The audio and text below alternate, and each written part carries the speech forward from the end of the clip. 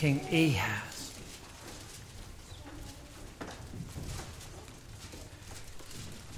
We'll begin by reading from Isaiah chapter 7, verse 10.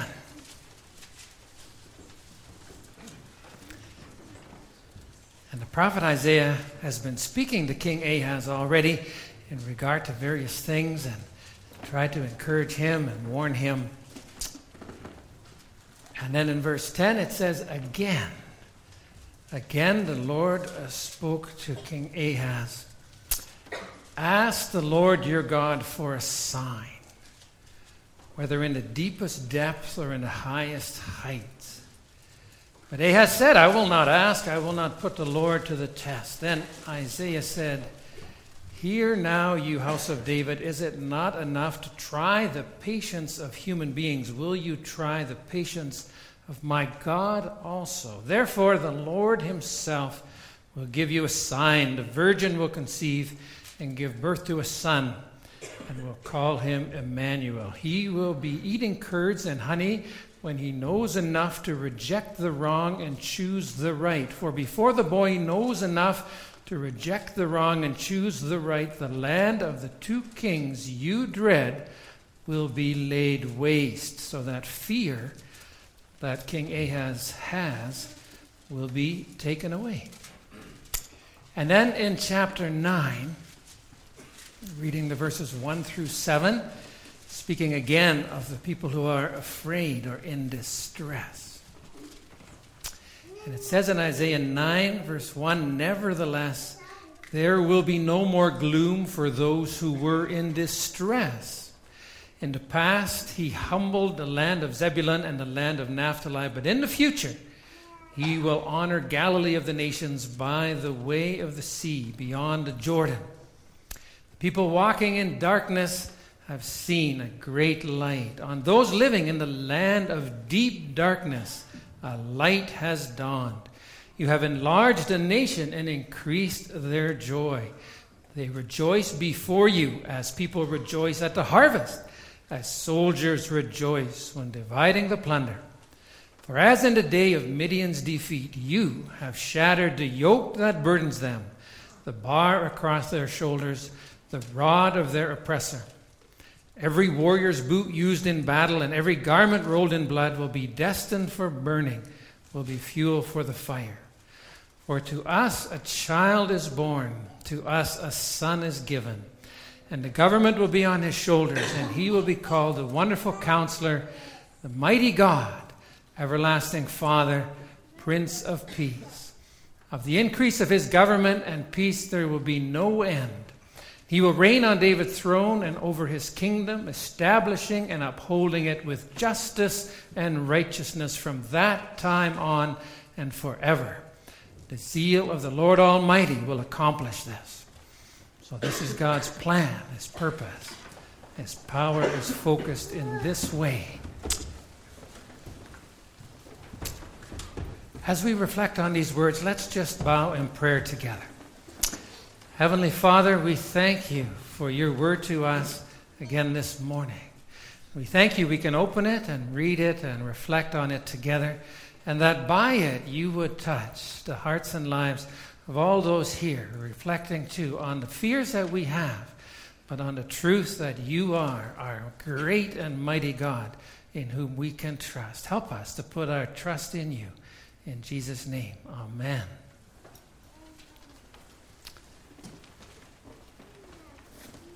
Congregation of Jesus Christ, we have been looking at these prophetic messages. We've been looking at some a little bit more obscure ones from Malachi, from Haggai over this Advent season. But each of those speaking a word of encouragement into our hearts this Christmas season. This morning, we look at this passage from Isaiah. Two references to a child, Isaiah 7 and Isaiah 9. Especially two, unto us a child is born. And the understanding that we need to receive from this word is that sense of, what a child! What an amazing child. Great and glorious child.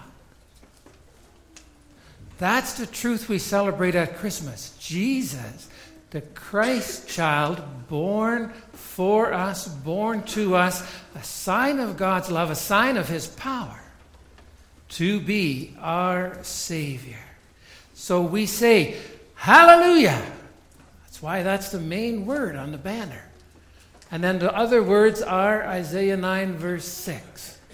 That this is the mighty one, the wonderful counselor, the mighty God, everlasting Father, Prince of Peace. That's who we can trust.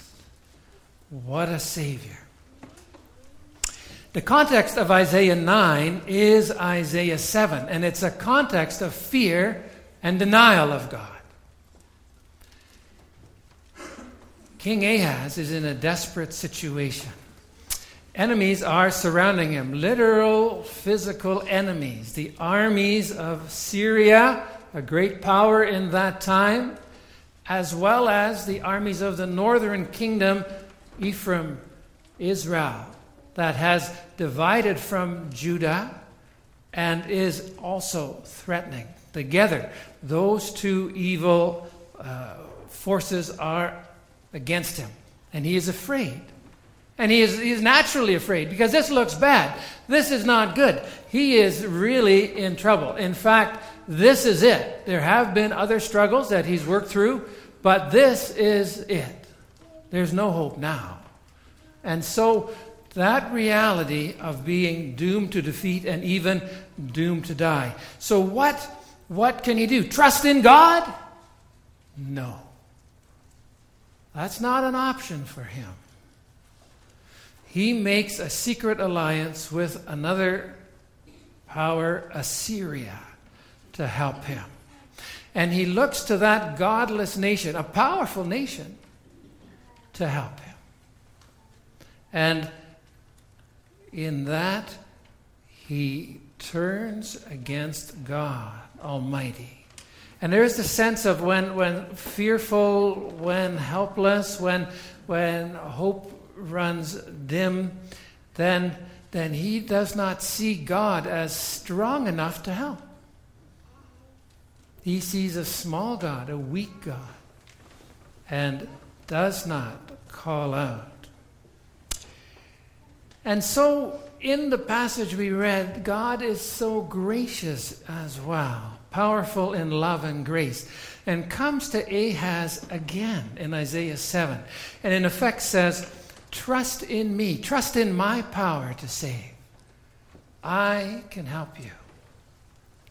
Ahaz refuses God's gracious reminder through his prophet, and he refuses the help and the hope even in this particular context. God says to him, trust in me. And we didn't read that verse. We began reading at verse 10 of Isaiah 7, but in verse 9 it says, if you do not stand firm in your faith, you will not stand at all. We saw a movie here with the youth on Tuesday night. We had a movie night with the youth. It's nice around Christmas to have a nice casual time, and it was just a lovely Christian movie regarding a young man who was many struggles, and it talked about his faith. His name was a young man. His last name was King, and so it was King's faith. And it was just an example of, in all his troubles, that he trusted in the Lord, and the Lord saved him. And one of the verses was, if you do not stand firm in your faith, you will not stand at all. That was really the underlying verse in the movie. I don't know if all the kids caught it, but it was that hope in our troubles that we stand firm in our faith. And so that's the message that comes to Ahaz. But Ahaz is not willing to do so. If he had believed God's promise, he would have called the nation to prayer, focused the hope of the people on God's saving help. But instead he makes this alliance with Assyria and calls on them. Even when that sign is rejected, Ahaz putting on a pious front, it says somewhere in the Bible, don't put God to the test. So he takes that to justify his lack of trust, his lack of faith. And even in that, God still comes to him and tries to reach out to him. In gracious love to him and to the people of Judah, he offers a sign still, a sign to assure them that those who trust in God will be delivered. Now, there is biblically a history of asking God for signs, or God working through signs. Already in the Old Testament, Gideon, the judge, asks God for a sign. He has in mind a very simple sign. He picks it himself, and he asks God to make a fleece wet or to make it dry. It says in Judges 6 verse 37, "I will place a wool fleece on the threshing floor. If there is dew only on the fleece and all the ground is dry, then I will know that you, O God, will save Israel by my hand as you said." So a very simple sign. He even notices kind of down the road that it's maybe a little simple, so he switches it a little later and he says, make the fleece dry and the ground wet. There is a sense of seeking a sign, hoping to be confirmed in faith. If God would do this, if he would do that, then I can trust him. If he does a little something, a little sign here. And that's where you get that statement, laying a fleece. I'm not sure if you're familiar with that, but some people will take this and just in their own lives, if they have to decide something, they'll say, "Oh God," and it can be very simple too. If it's rainy tomorrow, or if it's something just that the Lord would somehow show them a sign to do this or that. So that's one example of signs, but that's a very simple sign, a very small sign. Isaiah has also given a sign to King Hezekiah. The same Isaiah, the prophet Isaiah, has gone to King Hezekiah. King Hezekiah was very ill, and he was going to die. And Isaiah says to him, God is going to restore you, and he will give you a sign. And in that context, King Hezekiah asks for a sign. 2 Kings 20, verse 9. Isaiah answered, "This is the Lord's sign to you that the Lord will do what he has promised, that he will restore you to health. Shall the shadow go forward 10 steps, or shall it go back 10 steps? And that's on the stairs of Ahaz, the same Ahaz here, who is king and refuses a sign. King Ahaz has built lots of things and has stairs. And from Isaiah's bedroom, from Hezekiah, King Hezekiah's bedroom, he can look out on these stairs. And as the sun is going down, you can see the shadows lengthen. So the assumption is too, it's in the afternoon, the shadows are getting longer, and Hezekiah is looking out, and Isaiah is talking to him. And Isaiah says too, a sign. Did you want that shadow to move forward a little faster, or to go back? And Hezekiah says, well, it's easy for that shadow to go forward maybe a little faster, because it's going to go forward anyway, right? And Hezekiah asks for the harder sign, the greater sign, a powerful sign, that shadow would go back on that step, 10 steps. So that's what he asks for, and that is what happens. A great and powerful sign. So you have the sense of God turning back time. And it's a little more dramatic than just our time change when we fall back an hour or when we leap ahead an hour. This is an hour where God stops the rotation of the earth and brings it back. And for Isaiah, he makes a powerful, powerful statement that Hezekiah can trust in God to heal. And that sign is received and is worked out to the truth that Hezekiah is restored to health. So there is a sense of signs. The fleece, the shadow moving back. And here in Isaiah 7, King Ahaz doesn't ask for a sign. He doesn't get a chance to pick a very difficult sign. God picks the sign. And we might think too, that's an easy sign. A child will be born. Yeah, that's fairly normal, fairly ordinary. And so really, what is God doing? If God could pick any sign, God picks this sign, that he will come as a child in Jesus at Christmas. That's really the sign.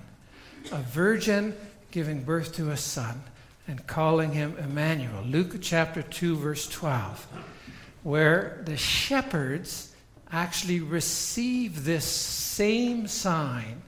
This will be a sign to you. You will find a baby wrapped in clothes and lying in a manger. Well, what is that? What is that?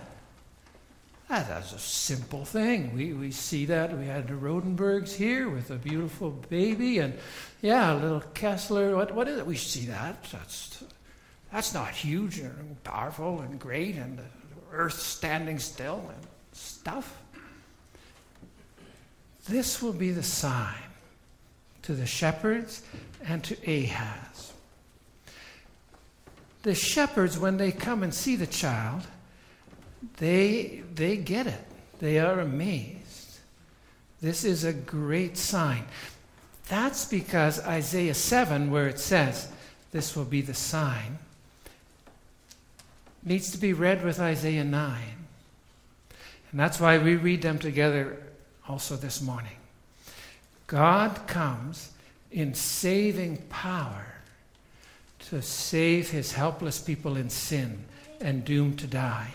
And the child through whom God will deliver is the most powerful child, the Son of God, the Savior, a world-changing child, a complete fallen creation changing all the planets, all the universe, the whole earth, everything is renewed in this child. That's the full understanding of this sign. But even for King Ahaz, what does it mean to him? And the simplest meaning out of Isaiah 7 is very clear and very powerful and very confident to him. When it says in Isaiah 7 that this child is going to be born, King Ahaz and the people don't have the huge picture clearly before them, but there is very clearly a time frame expressed in terms of the fear that they have. And really the sign to King Ahaz is that a certain time frame is being expressed. That during the time it takes for a virgin, meaning an unmarried woman, to get married, so that's about a year generally, and then that she would become pregnant and have a child, so that's about a year, so that's 2 years, and then that child would grow to a point where it was eating solid food, as well as where it could understand when the parents said to the child, Johnny, this is not good. And the child understands and doesn't do whatever. So that the child understands right and wrong. So depending on the children, there's a range there. But generally maybe, 1.5, 2, 3. It's not a long time that there's a basic understanding of what's right and what's wrong. So you're looking at 4, 5, 6 years. It's a particular short time frame, and in that time frame, God will remove the threat So in Isaiah 7, verse 16, it says, before the boy knows enough to reject the wrong and choose the right, the land of the two kings you dread will be laid waste. The threat will be completely gone. The fear will be totally taken away. You will be safe. So do not fear, King Ahaz. Have faith in God, and you will be saved. And though Ahaz doesn't receive this sign at all himself, that is truly what happens. If you see the history of Judah at this time, then you see that in 734, this prophecy was delivered, and 2 years later, God sends the Assyrians to wipe out the empire of Syria, the nation of Syria. So that threat is gone within 2 years, and then a number of years later, then the northern kingdom is also destroyed. And so within about 10 years, everything is at peace. There's no threat. Everyone is safe. So that reality is presented to Ahaz. Trust in God, and you have nothing to fear. So on the simplest level for us too, what are you afraid of? What worries you now?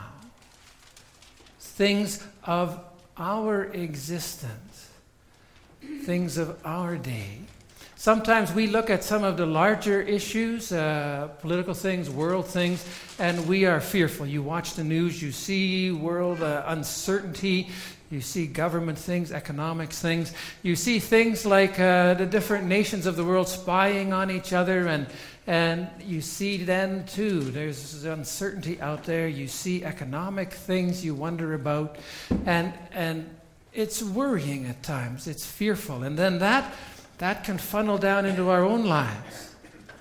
There are things that we just ourselves daily face that we wonder about and worry about. Our own circumstances could be health issues, things that we cannot just control. We wonder and we worry and we are fearful.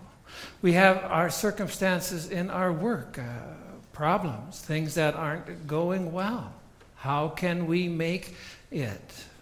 We have financial struggles that come upon us. Or there's relationship things that we wonder and worry about. Marriage and family. Many things that we are fearful of in our humanity, in our weakness, in our inability to just fix things and help ourselves. So then where do we turn? And very specifically, Isaiah's message is still true to us today. We need to trust in God. We have an example of that right in the Christmas story. We have that in terms of Joseph. Joseph, Mary's husband, having to deal with actual details of this Christmas story. Joseph, whose whole world falls apart when Mary gets pregnant. This is not the beautiful, wonderful, joyous, great sign to him. This is a life-altering, totally shameful, completely ruining, devastating, awful thing that he would never want to happen. And here it is. His betrothed has been unfaithful to him. Everybody in the community knows it. Everyone sees Joseph as the terrible guy. What do you do? And he goes forward trusting in God, not himself. And even as he makes his way to Bethlehem, and even as he is there and the child is born, and that's not ideal. I mean, talk about problems and uncertainties and wondering, how is this going to work? And what am I supposed to do? And how am I supposed to work through this all? And being far away from home, really. And with the Christmas story, there's a lot of challenges. It's not all nice and beautiful and perfect and lovely. It's difficult. There's fears every day. How am I going to provide? Where can we find a place to stay? How can we care for this child? What am I going to do trust in God. And that's the picture really of Joseph in the Christmas story. He just moves forward trusting in God. And God is faithful. So Joseph, who is the one who really receives the sign that was promised to Ahaz, is in a similar, very uncertain situation, but he experiences God's care. That reality is what the message of Christmas is also about, that we can trust in God, the Messiah, who comes to save, because this child is the great Savior, the Son of God. And that's why Isaiah 9 verse 6 is our text describing that child. It's not just a little helpless baby. To us a child is born, to us a son is given. The government will be on his shoulders. He will be called a Wonderful Counselor, the Mighty God, the Everlasting Father, the Prince of Peace. To see that child, that he is the one who will govern in righteousness and truth, even things of this world right now. Jesus is the living Lord who is reigning right now over all of the uncertain situations of our world. And we can trust in him. He is the wise counselor, like Solomon. Solomon was so wise, and he led the nation of Israel to its highest point. It was glorious. Well, Jesus continues to lead the church and build his kingdom now. And we see that as a church in the world, even as we celebrate its 60 years. And we can trust in him as a church to build his kingdom. We don't have to be afraid. He is the mighty God, specifically stated, stronger than Syria and Assyria, and in his strength he can protect. He is stronger than the mighty nations of the world, the U.S. and Russia. His strength is greater. He will do what he has purposed, and yet in that strength he is our loving Father. He is our loving, caring Father who cares for you and me. And in that he gives us peace. He is the Prince of Peace. In all of our uncertainties, in things that we wonder and worry and are laying awake about at night, Lord, what do we do? How do we do this? What's going to work out? How is everything going to happen? Trust. Trust in this great God, Jesus, our Savior. So this morning we are reminded as people of God, given that sign again, to put our trust in our great God. We can trust him this Christmas again. Amen. We're going to sing as a song of response from number 328. O come, Emmanuel, drive out our fears and fill us